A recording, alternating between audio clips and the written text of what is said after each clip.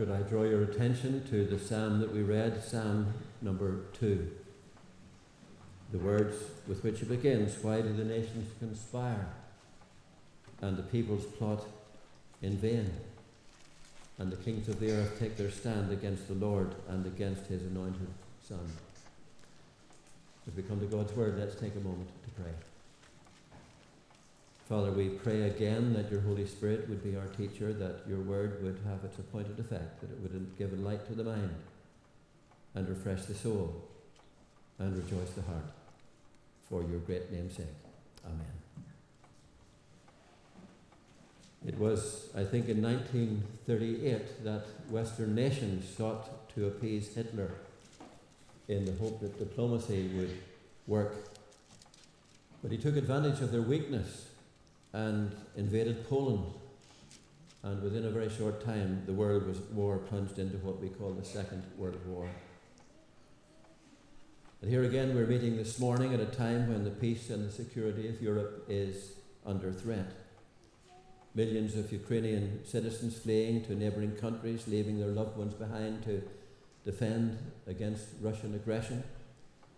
Bodies lying in the streets, can't be buried. Great cities being razed to the ground. And I'm sure this morning our hearts go out to the young soldiers on both sides who are in a war that's not of their making. Civilian population living in fear and great danger. And it's of particular interest, of course, to Christians that in the city of Kiev alone there are over, believe it or not, 800 Christian churches. You may also know that the Christian Union work here in Ireland and Scripture Union Ireland have a special link with the work in Ukraine, and over the years there's been coming and going between Christians here and Christians in Kiev and that great nation. And as we come to the Bible this morning, and as we gather in this building this morning, the Bible has not been given to help us escape from the world and its pain, but to help us understand the world, why it is the way it is, and to help show us our place in it. So we're not here as some kind of quiet escape from reality, but the Bible faces us with reality and helps us make sense of it. Some of you will remember the News of the World newspaper, which I think went defunct around 211. But they had used the motto, "All human life is here." They boasted, if you like, that they reflected the harsh reality of human experience. If you wanted to know what was going on in the world, read the News of the World.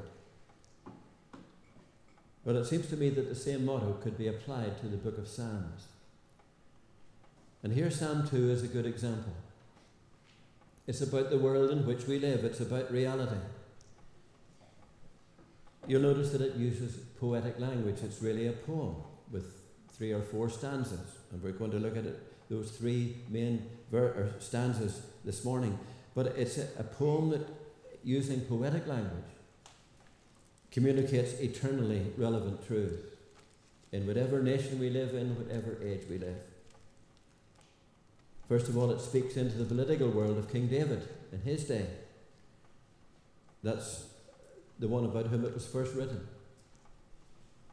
And then we have already discovered, as we read Acts of the Apostles, it speaks into the situation in Jerusalem 1,000 years later. It's a messianic psalm. It was speaking about the coming of Jesus. You'll notice, by the way, in the psalm, 3 different titles, all applied to Jesus: God's Son, God's King, God's Anointed One. But as we read in Acts 5, it's this psalm that Peter quotes just after the death of Jesus to explain to the crowds what was going on at the death of Jesus. So it spoke to the time of King David, it spoke to the coming of Jesus, and it speaks into our world in 2022. So let's look at 3 very simple headings in this psalm that reflect the 3 main verses. Verses 1 to 3 speak about the scene on earth. Why do the nations conspire? The word in the language of the Bible literally means, why do the nations rage? It speaks of a world that's in constant turmoil. The prophet Isaiah likens our world to a troubled sea.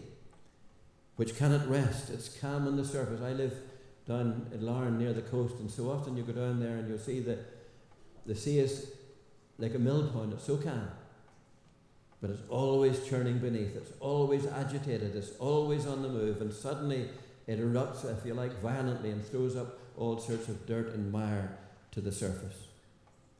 That's the picture of our world. We're the most educated and technologically advanced generation in history. And yet, today, over 500 million people live in conflict zones. We focus on Afghanistan or Yemen or Ukraine at the moment.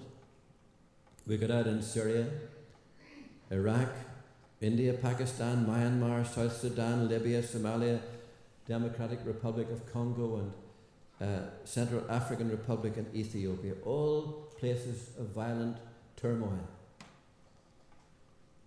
And of course, we don't need to go beyond this island to discover that same agitation, if you like, that same distress.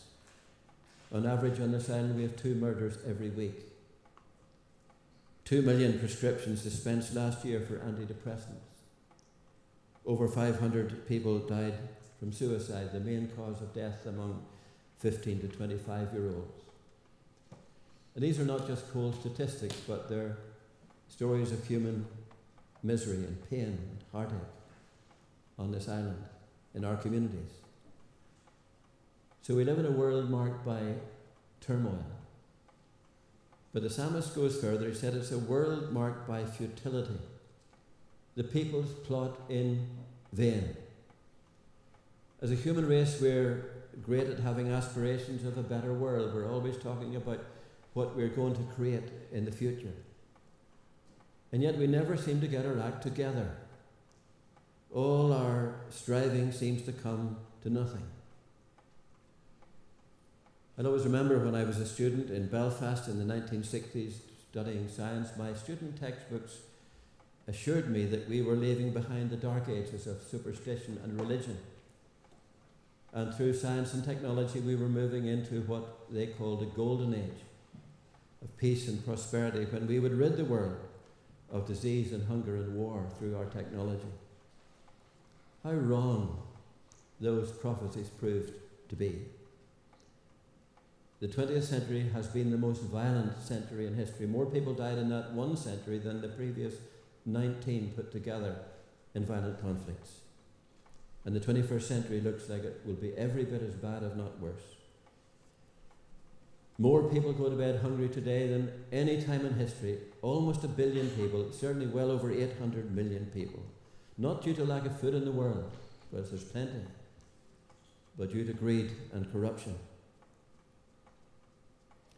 There are more displaced people than there ever has been at any time in history. Some 82 million refugees. Well, that was before Ukraine. And we can add to that quite a few more million, sadly. The slave trade was abolished over 200 years ago. And yet today, according to the United Nations, over 40 million people live in some form of slavery. And despite all our technology and all our cleverness and all our advance in education, we're driving iconic species to extinction. We're littering our oceans with our waste. We're destroying our irreplaceable resources. We're turning vast areas of the world into desert. And we're bequeathing to a future generation a much less healthy and a much less sustainable planet. This is our world in 2022. When I was a student again, I remember that one of the best-known philosophers who wrote a lot at the time, he wrote a book called Why I'm Not a Christian, for example, was a man called Bertrand Russell. He was an atheist and an outspoken one. But as he came to the end of his life, he began to see the futility of offering people any hope with a secular message. He wrote these words: "All the labours of all the ages, all the devotion, the inspiration and brightness of human genius are destined to extinction, and only on the foundation of unyielding despair can the human soul safely build its habitation." He was admitting what the secular message leads to. We live in a world that can offer us absolutely no hope whatsoever. We live in a world marked not only by turbulence and turmoil, but a sense of futility. The people's plot in vain, says the psalmist. But he comes to the reason for it in the next verse. We live in a world that is in rebellion against God. The kings of the earth take their stand against the Lord and his anointed one. In other words, the fundamental problem in the world is not political or economic, but spiritual. Behind the human conflict is the world's rebellion against God and his anointed Son. And it's not a modern problem. The same attitude was shown down through the centuries and simply came to its climax at the cross, Calvary, when the world did away with God's anointed Son. You remember how in the Garden of Eden, Satan's words said to Adam and Eve, "Go on, eat, you will be like God." At the Tower of Babel, he said, "Let us build a tower to reach to the heavens. We can be our own gods." When Moses went up Sinai to get the 10 Commandments, he said down in the plain, "Let us make a golden calf." The time of the judges, the time of social chaos, because we're told every man did what was right in his own eyes. And now here in Acts 4 or Acts 5 that we read earlier, Psalm 2 is explains the motivation, if you like, behind the rulers of this world as they did away with the Son of God in Jerusalem. What does the writer say? Let us break their chains. Let us throw off their fetters. We don't want this man to rule over us. As a human race, we see God's gracious laws not as a blessing for our good, but a restriction on our freedom. And we don't want him to reign over us. A world in turmoil, a world marked by futility, and a world in rebellion against God. That's the picture of our world today. But in verses 4 to 9, we turn from the scene on earth to the perspective of heaven. And remember, we're reading poetry here. The writer uses poetic language to make his point. He said, "The one enthroned in heaven laughs." He's speaking here about the sovereignty of God. And in his own pictorial way saying it is laughable for men or women to set themselves against God. In fact, history is the outworking of God's divine purposes despite our human foolishness and rebellion. When God set in motion a rescue plan for the human race, he called a man called Abraham to father a nation, and from that nation would come one in whom all nations would be blessed. But it was impossible, according to Abraham and his wife Sarah. They were too old. And God said to them, "Is anything too hard for the Lord?" And that little boy was born, and that nation came about. And when their descendants sold their brother Joseph into slavery, they thought they were done with him. But later on, in a time of famine, when they went to Egypt for help, they met him, now the Prime Minister of Egypt. And you'll remember how he spoke to them. He said, "You intended to harm me, but God intended it for good to accomplish what is now happening, the saving of many lives." Man had their plans, but God had his plan. And again, when their descendants were slaves in Egypt, God gave Moses the impossible task of leading them to freedom. And so when he led 500,000 men, plus women and children, to the very edge of the Red Sea, the task was impossible for Moses. But at the very last moment, God opened up the way to freedom, and the Egyptian chariots stuck in the sand and were lost. And centuries later, when a Jewish peasant girl was told that she would give birth in her womb to the Son of God, the promised Messiah, she said, "How can this be? For I am a virgin." It's impossible. You remember the answer of the angel: with God, nothing is impossible.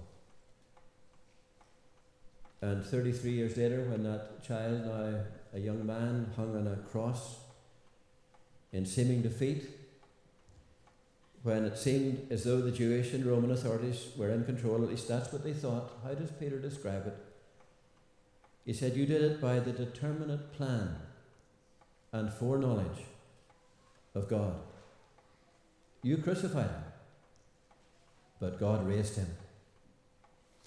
And so the cross was not the beginning of the end of the Christian movement. Really, it was the end of the beginning of God's great plan for the world. As we see here in verse 6 of this psalm, it says, God says, I have installed my King on Zion, my holy hill. And of course, there he's referring to the fact that the crucified Jesus was raised and ascended to the right hand of the Father and given the place of highest honour and authority. And so verse 8 says, this is my Son, I will make the nations your inheritance. And so from his throne in heaven, Christ is calling out his people from all the nations. But once again, God's plans for doing so, for fulfilling this commission, seemed impossible, seemed foolish. Jesus commissioned a band of little timid disciples who had never left their own province. And he said to them, you will be my witnesses in Jerusalem, Judea, Samaria, and to the ends of the earth. It was a mission impossible. They had no resources, they had no status. The might of the Roman Empire was set against them. And what was the outcome? The Roman Empire collapsed and the church grew. It grew so explosively that within 2 centuries it was the Christian faith that predominated right throughout Europe and the Western world. And that church continues to grow today into the 21st century, and so that the gospel has got a foothold in every corner of this globe. And well over a third of the population of this planet Earth, over 7 billion people, over a third of that claim in some way to be followers of Christ, as he continues to draw out from all the nations a people of his very own. Jesus said, I will build my church, and the gates of hell shall not prevail against it. And we see that happening before our eyes. The psalmist here uses a very vivid picture. He said, you will dash your enemies to pieces like pottery. It's just a picture, of course. Pottery is something very fragile, very brittle. You drop it to the ground, it smashes. And it's a picture of how fragile the powers of darkness are when God acts. Paul puts it this way in 1 Corinthians, he shall reign until he has put all his enemies under his feet. And so here this psalm speaks of God's sovereignty. But you may be surprised when I say that it speaks also of God's love, because you'll not find that word in the psalm. You'll find the word wrath twice. Now, what do we mean when we speak of God's wrath? Well, first of all, it means that there is a day of reckoning, a day when evil will have its comeuppance, and how we should rejoice in God's wrath against evil, that God will finally judge all evil, and it will have its day. It will stand before the court of God and give account. How we should rejoice in that. But notice also that God's wrath speaks of God's love. How do you feel when you see the people of Mariupol being besieged and starving to death and being bombed and blasted by Russian forces? You feel angry, don't you? And so we should. Anger is often the right and proper emotion, a response to evil. If someone were to abuse a child that you loved, how you would be angry, and rightly angry, and the more you love the child, the more angry you would be. And if you and I are angry at evil, how much more is a holy God angry at all that evil that destroys and damages his people? The reason God sent his Son into the world to deal with it was love. God commends his love towards us, says Paul, that while we were still rebels, Christ died for us. He intervened in love. Such was his hatred of all the evil that destroys our lives. He intervened so that you and I would not reap the fruit of our disobedience, so that our many sins would be blotted out of existence and out of memory, so that as his enemies we could be reconciled to God and become his friends, and more than that you and I could be adopted into his family as his beloved children, his sons and his daughters, and so that you and I might participate in the eternal fellowship of heaven, Father, Son, and Holy Spirit, the eternal life that he came to bring. And so we see in the first stanza the picture of the scene on earth, a troubled world, futile world, a world in rebellion against God. But in the second stanza we see a sovereign God, a God of love, seated on the throne, who has intervened on behalf of people like you and me. But the psalm finishes with the response that you and I are called to make to this God, verses 10 to 12. I don't know if you like murder mysteries on the television, Inspector Poirot or whatever one you happen to watch, but you'll know how in a mystery story there are many subplots. You are introduced to a group of people over here and then another group there and another group over here, and there seems to be no connection to begin with. But as that story evolves, you realize how these are only subplots, and there is a plot line running through the whole story that draws them all together and makes sense of the whole story and brings about the denouement. As you and I look at human history, as we know it, the great civilizations of the world, are really only subplots. The plot line is God's saving purposes in the Lord Jesus Christ, what God is doing in the world as he advances his purposes towards their appointed conclusion. And so, that's the picture we're given of history here. And we're reminded, just as in any conflict, we've got to take sides. At the moment, China claims neutrality in the whole Ukraine-Russia situation. But when it comes to the great issues of history, you and I can not be neutral. We choose which side of history we're on. We choose which side of eternity we're on. King Pharaoh chose the wrong side of history when he refused to let God's people go. King Saul chose the wrong side of history when he sought to kill God's anointed son, David. Pontius Pilate chose the wrong side of history when, even though he knew him to be innocent, he handed Jesus over to be crucified. They chose the wrong side of history and of eternity. And so the psalmist here urges us at the end of this psalm, he says, be wise. We might say, wise up. Take sides. And to help us do that, he gives us two pictures. One is concerning our safety, and one is concerning our submission. He uses the word here in the last verse, refuge. A refuge is a safe place. The kind of place that many Ukrainians are fleeing to at the moment, somewhere where they can find safety. And here we read in the last verse, how blessed are those who take refuge in him. In other words, there's coming a day when you and I cannot find refuge from God.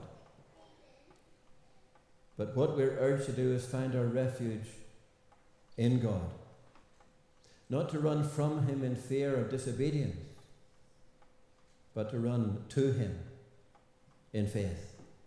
How blessed, says the psalmist, are those who take their refuge in him. And then he says, kiss the Son. Again, it's a picture from the ancient world when a subject would kiss the hand of a sovereign as a sign of allegiance. And what he's really saying is, submit your lives to the gracious authority of God and his Son. And go into the world and serve him with godly fear and with joyful reverence. We need to take sides. We need to go to the one safe place, the only safe place in the world, eternally safe place. And then go into the world as servants of God and his anointed Son. May that be true for every one of us. Let us take a moment to pray as we come to the end of our service. Let's pray. Father, we thank you today for the great good news that despite our foolish rebellion as human beings, having turned to our own way and made a mess of your world and our lives, that you are still seated on the throne. You are the King of all kings and the Lord of all lords. And thank you, Lord, that you have not left us to the consequences of our own foolishness, but you have acted in love to restore us to yourself and ultimately to restore your broken world. Thank you, Lord, that the gospel welcomes people of every nation and background and culture into the fellowship of your Son. Thank you, Lord, that we too are welcome. And thank you, Lord, for the fact that your church is growing across the nations, and we can become part of a great family in heaven and on earth. And thank you for the certainty that it will continue to grow until that day when the kingdoms of this world become the kingdoms of our Lord and Saviour, Jesus Christ. And so, Father, we pray that you will grant us the wisdom this morning to see these issues clearly, not to turn from you in fear or self-will, but wisely to turn to you in faith and submission. And keep us, Lord, from spending our lives in trivial pursuits, but help us to work for those things of eternal value. Help us, Lord, to serve you in the world with deep conviction and with joyful hope. And show us, Lord, how we can better reach out in love, in your name, to a needy world, in all its hopelessness and its pain. Lord, we ask these things for your great name's sake. Amen.